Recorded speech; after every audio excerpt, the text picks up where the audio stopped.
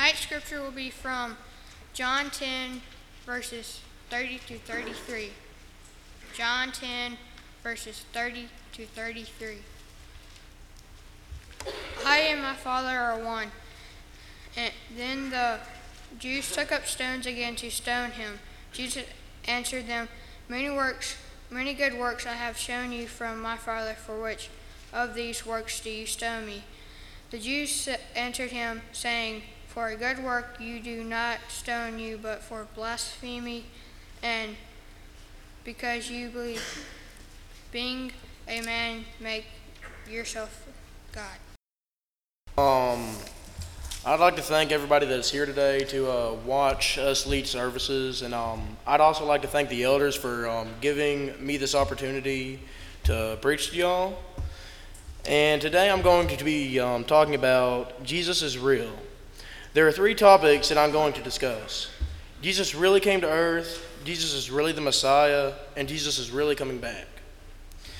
Jesus came to earth because of his love for us. God sent Jesus to earth to die for us. John 3:16 says, And God so loved the world that he gave his only begotten Son, that whosoever believeth in him should not perish, but have everlasting life. Romans 5:8 says, But God commendeth his love toward us in that, while we were yet sinners, Christ died for us. Jesus came to earth because we needed a Savior. We need a Savior because of sin. Sin ruins our lives and separates us from God. If you have your Bibles tonight, I'd like you to turn to 1 John 3:4. 1 John 3:4. And it says, Whosoever committeth sin transgresseth also the law, for sin is the transgression of the law. It's saying here that sin, it's going to separate us from God. It's going to keep us from going to heaven and seeing God. Sin is breaking the law. The law we're talking about is God's law. Now we know Satan tempts us so that we'll sin. Satan started tempting way back in the garden with Adam and Eve in Genesis chapter 3. Satan even tried to tempt Jesus to make him do wrong in Matthew chapter 4. Satan will tempt us today just like he tempted Christ. And I'd like you all to turn to Hebrews chapter 4, verse 15. Hebrews chapter 4, verse 15. It says, For we have not an high priest which cannot be touched with the feeling of our infirmities, but was in all points tempted like as we are.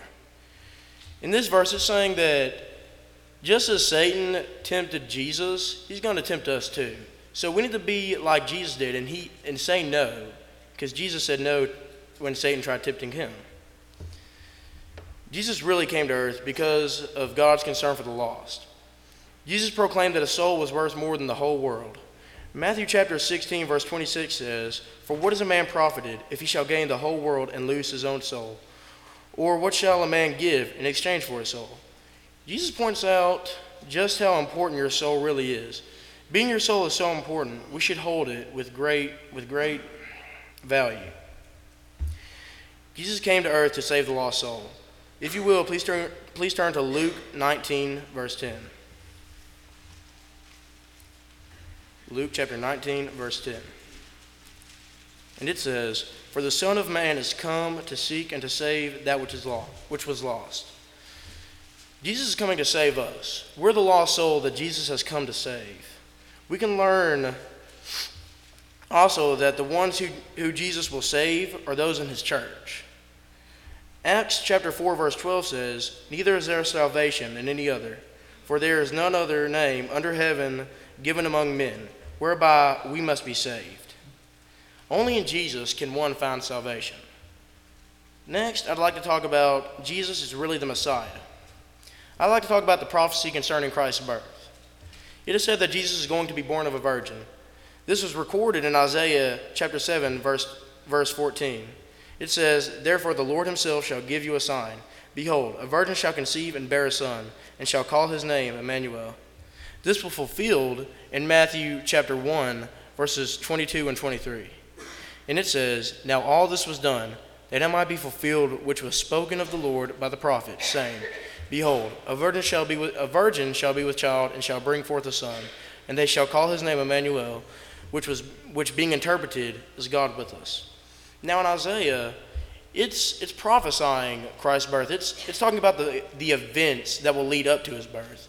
However, in Matthew, it's talking about the event of Christ's birth. It's talking about the day he was born. It says that he was born of a virgin. Abraham is going to have a seed line which leads to Christ. God said to Abraham in Genesis 12:3, "And I will bless them that bless thee, and curse him that curseth thee, and in thee shall all families of the earth be blessed." All families on the earth would be blessed because through Abraham's family will come to Christ. We also find that Jesus will be born in the area of Judah and the town of Bethlehem. So if you will, please turn to Micah 5:2. Micah 5:2. It says, "But thou, Bethlehem Ephratah, though thou be little among the thousands of Judah, yet out of thee shall come forth unto me that is to be ruler in Israel, whose goings forth have been from old, from everlasting." In this verse, it's prophesying where Jesus Christ was going to be born. It says he's going to be born in the area of Judah, but he's going to be born in the town of Bethlehem. Now I'm going to talk about the prophecy concerning Christ's death. Jesus was going to be despised and rejected by men. Isaiah 53:3 says, "He is despised and rejected of men, a man of sorrows, and acquainted with grief. And we hid as it were our faces from him. He was despised, and we esteemed him not." Jesus' suffering took place and was recognized in Mark 9, verses 12 and 13. And it says, "And he answered and told them, Elias verily cometh first, and restoreth all things, and how it is written of the Son of Man, that he must suffer many things, and be said at naught. But I say unto you, that Elias is indeed come, and they have done unto him whatsoever they listed, as it is written of him." Jesus was wounded for our transgressions. Isaiah 53:5 says, "But he was wounded for our transgressions, he was bruised for our iniquities." Jesus did not even argue when he was going to be killed. He was oppressed and he was afflicted, yet he opened not his mouth. You can read that in Isaiah 53:7. Even when he was being despised and rejected, he did not say anything. And when he was accused of the chief priests and elders, he answered nothing. And you can read that in Matthew chapter 27, verses 12 through 14. So we see in each instance that there was a prophecy that it came true. Now I'd like to talk about the prophecy concerning Christ's grave. Christ would be buried in a rich man's tomb. Joseph of Arimathea, a rich man, came and gave Christ the tomb in Matthew chapter 27, verses 57 through 60. Jesus said he would be raised the third day. So if you will, please turn to Matthew chapter 16, verse 21. Matthew chapter 16, verse 21. And it says, "From that time forth began Jesus to show unto his disciples how that he must go into Jerusalem and suffer many things of the elders and chief priests and scribes, and be killed and be raised again the third day." In that verse, it's talking about how Jesus told his disciples he would be raised the third day, and he promised them he would be raised the third day, and on the third day he was raised. They did not find a body in the tomb which he was buried in. During the first sermon following Christ's resurrection, they stressed the importance of Christ's resurrection. Some people even tried to hide Jesus' resurrection because it was so important, which you can read in Matthew chapter 28, verses 11 through 15. Now my final topic is Jesus is really coming back. Jesus told his disciples he would come back in John chapter 14, verses 1 through 3. And it says, "Let not your heart be troubled. Ye believe in God, believe also in me. In my Father's house are many mansions. If it were not so, I would have told you. I go to prepare a place for you, and if I go and prepare a place for you, I will come again and receive you unto myself, that where I am, there you may be also." So in this verse, it's talking about how Jesus promised his disciples that he would come back. He said he's leaving, but he's going to prepare a place for them in heaven. And when he's done preparing the place for them in heaven, he will come back and take the faithful Christians to that home that he's promised to them.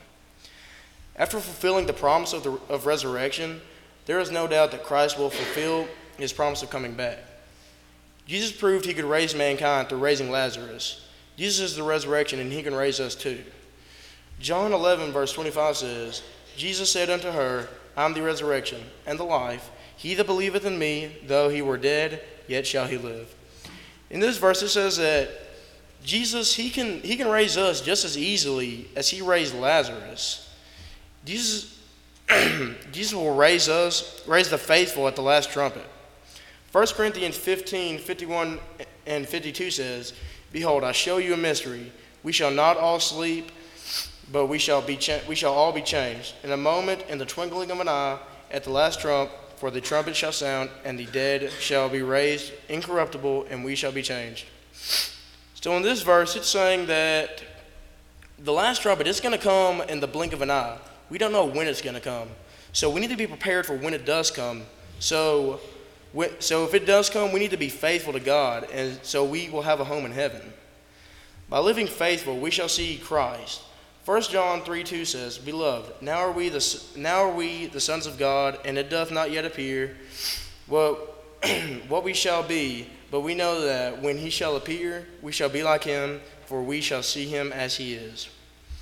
This verse is saying that if we live faithful unto death and live as God would want us to, we're going to be promised a home in heaven, just as God said we would. I'm going to see God because I'm faithful to him. Are you? 1 Peter 5:8. Be sober, be vigilant, because your adversary, the devil, walks about like a roaring lion, seeking whom he may devour. First off, I'd like to thank the elders for giving me this opportunity to speak to you all tonight. I'd also like to thank Jared for giving me the courage to come up here and speak. And thank you for everybody who came out just to listen. A long time ago, a farmer lived beside the railroad tracks. One day, he heard a train coming. He looked up to see his 3-year-old boy walking towards the speeding train. The father realized it would be impossible to stop it. So he yelled, "Lie down." And without pausing, the child did, and the train surpassed, and his child was unhurt. A few days later, he received a phone call from the president of the railroad company to praise him, not for his bravery or wisdom, but because his son had obeyed him. Jesus wants and expects us to obey him today. John 14:15 says, "If you will love me, keep my commandments." However, the devil is alive and real. Everyone turn to Genesis 3 and let's read verses 2 through 5. Genesis 3, verses 2 through 5. And the woman said to her serpent, "We may eat of the fruit of the trees of the garden, but of the fruit of the tree which is in the midst of the garden, God has said, You shall not eat it, nor shall you touch it, lest you die." Then the serpent said to the woman, "You will not surely die. For God knows that in the day you eat of it, your eyes will be opened, and you will be like God, knowing good and evil." Here we see where Eve is being tempted in the garden by Satan, the serpent. He convinced Eve to eat the apple, even after she knew God's command of not to eat it. He wants us to think that it's okay to live like the world and not exactly live as God would have us to live. Let's look at today's world. There are so many things that people just overlook because the world seems to accept. The devil wants us to believe that it's okay to drink alcohol. The devil is responsible for how the media glamorizes drinking. He wants us to think you have to drink alcohol to be the life of the party or to fit in. The devil says through the commercials and magazine ads that you can be popular if you drink.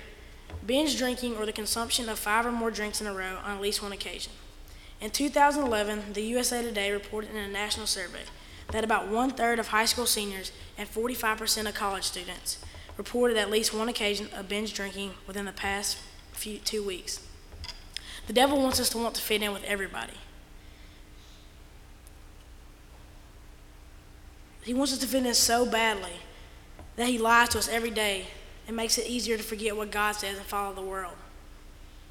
What he doesn't tell us is that every 2 hours, a teenager is dying from alcohol-related activity. Once the devil gets you to take that first drink, it may be too late. About half of the U.S. teens below the age of 14 will be addicted to alcohol at some point. The devil lies to us and tells us it's okay to engage in sexual promiscuity. According to the American Academy of Pediatrics, 36.9% of 14-year-olds have had premarital relations. More than one of the three among 12th graders, 66.4%, have engaged in premarital relations. This is not only causing widespread diseases, but a number of children are being born into young teenage females. The devil lies to us to make it look like a way to fit in and be popular without telling us sometimes irreversible consequences. Truly, this is not the way God insisted it. So as we have seen, the devil is the master of lies and deceit. They're just a couple of the temptations that the devil tempts us with. We can read in God's word, his own son was tempted.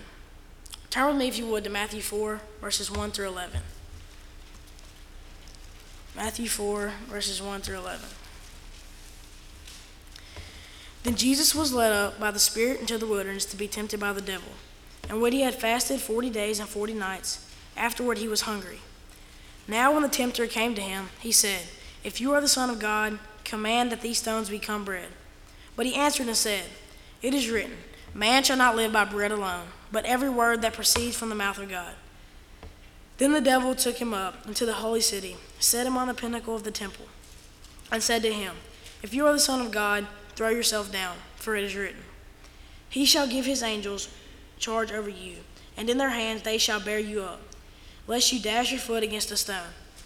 Jesus said to him, It is written again, You shall not tempt the Lord your God. Again the devil took him up on an exceedingly high mountain and showed him all the kingdoms of the world and their glory. And he said to him, All these things I will give you if you fall down and worship me. Then Jesus said to him, Away with you, Satan, for it is written, You shall worship the Lord your God, and him only you shall serve. Then the devil left him, and behold, angels came and ministered him. What a great example for us to follow. Jesus was tempted with things that at the time I'm sure were very appealing to him. However, he did not let the devil win. Instead, he quoted scripture, explaining the devil why he would not give in to his temptation. Let's look at another place where the devil was alive and active. Please, if you would, turn me to Job 1, 6 through 7. Job 1, 6 through 7. Now there was a day when the sons of God came to present themselves before the Lord, and Satan also came among them. And the Lord said to Satan, From where do you come? So Satan answered the Lord and said, From going to and fro on the earth, and from walking back and forth on it. Here the devil tells God that he has been walking to and fro across the land. Another example is 1 Peter 5:8. If you would, turn with me there.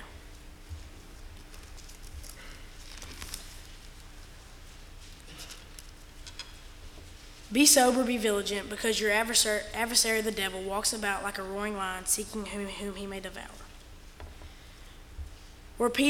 This verse talks about where Peter warns us by saying, Be sober, be vigilant, or alert, because your adversary the devil walks about like a roaring lion, seeking whom he may devour. This should warn us that the devil is hunting us like a lion hunts its prey. He is frantically searching, especially for Christians, whom can devour or cause to turn away from God, what he wants us to be. The devil has deceitfully convinced the majority of people in the world that the Bible is just a history book, not the inspired word of God. Even some of the so-called Christians have let the devil deceive them into believing that God would not want them to live in the old fashion with so many limitations, so they add or take away from the Bible to make it fit their lifestyle. If you would, turn me to 2 Peter 3, 15 through 18. 2 Peter 3, verse 15 through 18. And consider that the long-suffering of our Lord is salvation, as also our beloved brother Paul, according to the wisdom given to him, has written to you, as also in all his epistles, speaking in them of these things, in which are some things hard to understand, which untaught and unstable people twist to their own destruction, as they do also the rest of the Scriptures. You therefore, beloved, since you know this beforehand, beware that you also fall from your own steadfastness, being led away with the error of the wicked, but grow in the grace and knowledge of our Lord and Savior Jesus Christ. To him be the glory both now and forever. Amen. This tells us that we as Christians need to study and know the Scriptures so that we can protect ourselves against the wiles of the devil. As we have said, Satan is alive and well. We need to be ready to stand up against Satan because he is alive and well. The Bible offers many warnings about Satan and the evil that he can draw you into. James 4:7 says, "Submit yourselves therefore to God. Resist the devil, and he will flee from you." Ephesians 6:11, "Put on the whole armor of God, that ye may be able to stand against the wiles of the devil." Ephesians 6:16, "Above all, taking the shield of faith, wherewith ye shall be able to quench all the fiery darts of the wicked." Finally, 1 Peter 5:8, "Be sober, be vigilant, because your adversary the devil, as a roaring lion, walketh about, seeking whom he may devour." All of these verses point to the fact that Satan's purpose is to bring you down. He wants nothing more than to see you be found eternally lost. This is just more of a reason that we must stay faithful to God and resist Satan. Those that don't resist Satan and sin are to be of the devil. 1 John 3:8 says that he that committeth sin is of the devil, for the devil sinneth from the beginning.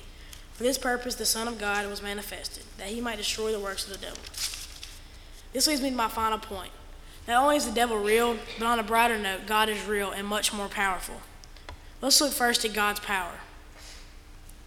Turn with me, if you would, to Matthew 10:28 through 31.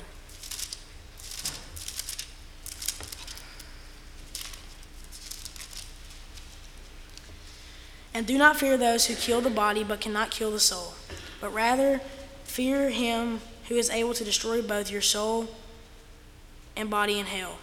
Are not 2 sparrows sold for a copper coin, and not one of them falls to the ground, apart from your Father's will?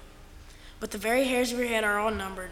Do not fear, therefore, you are more valuable than many sparrows." God tells us that he knows when a sparrow falls to the ground. He tells us, his people, not to be afraid because we are way more valued than the sparrows. Secondly is God's wisdom. Turn me, if you would, to Matthew 16:26. Matthew 16:26. "For what profit is to a man if he gains the whole world and loses his own soul? Or what will a man give in exchange for his soul?"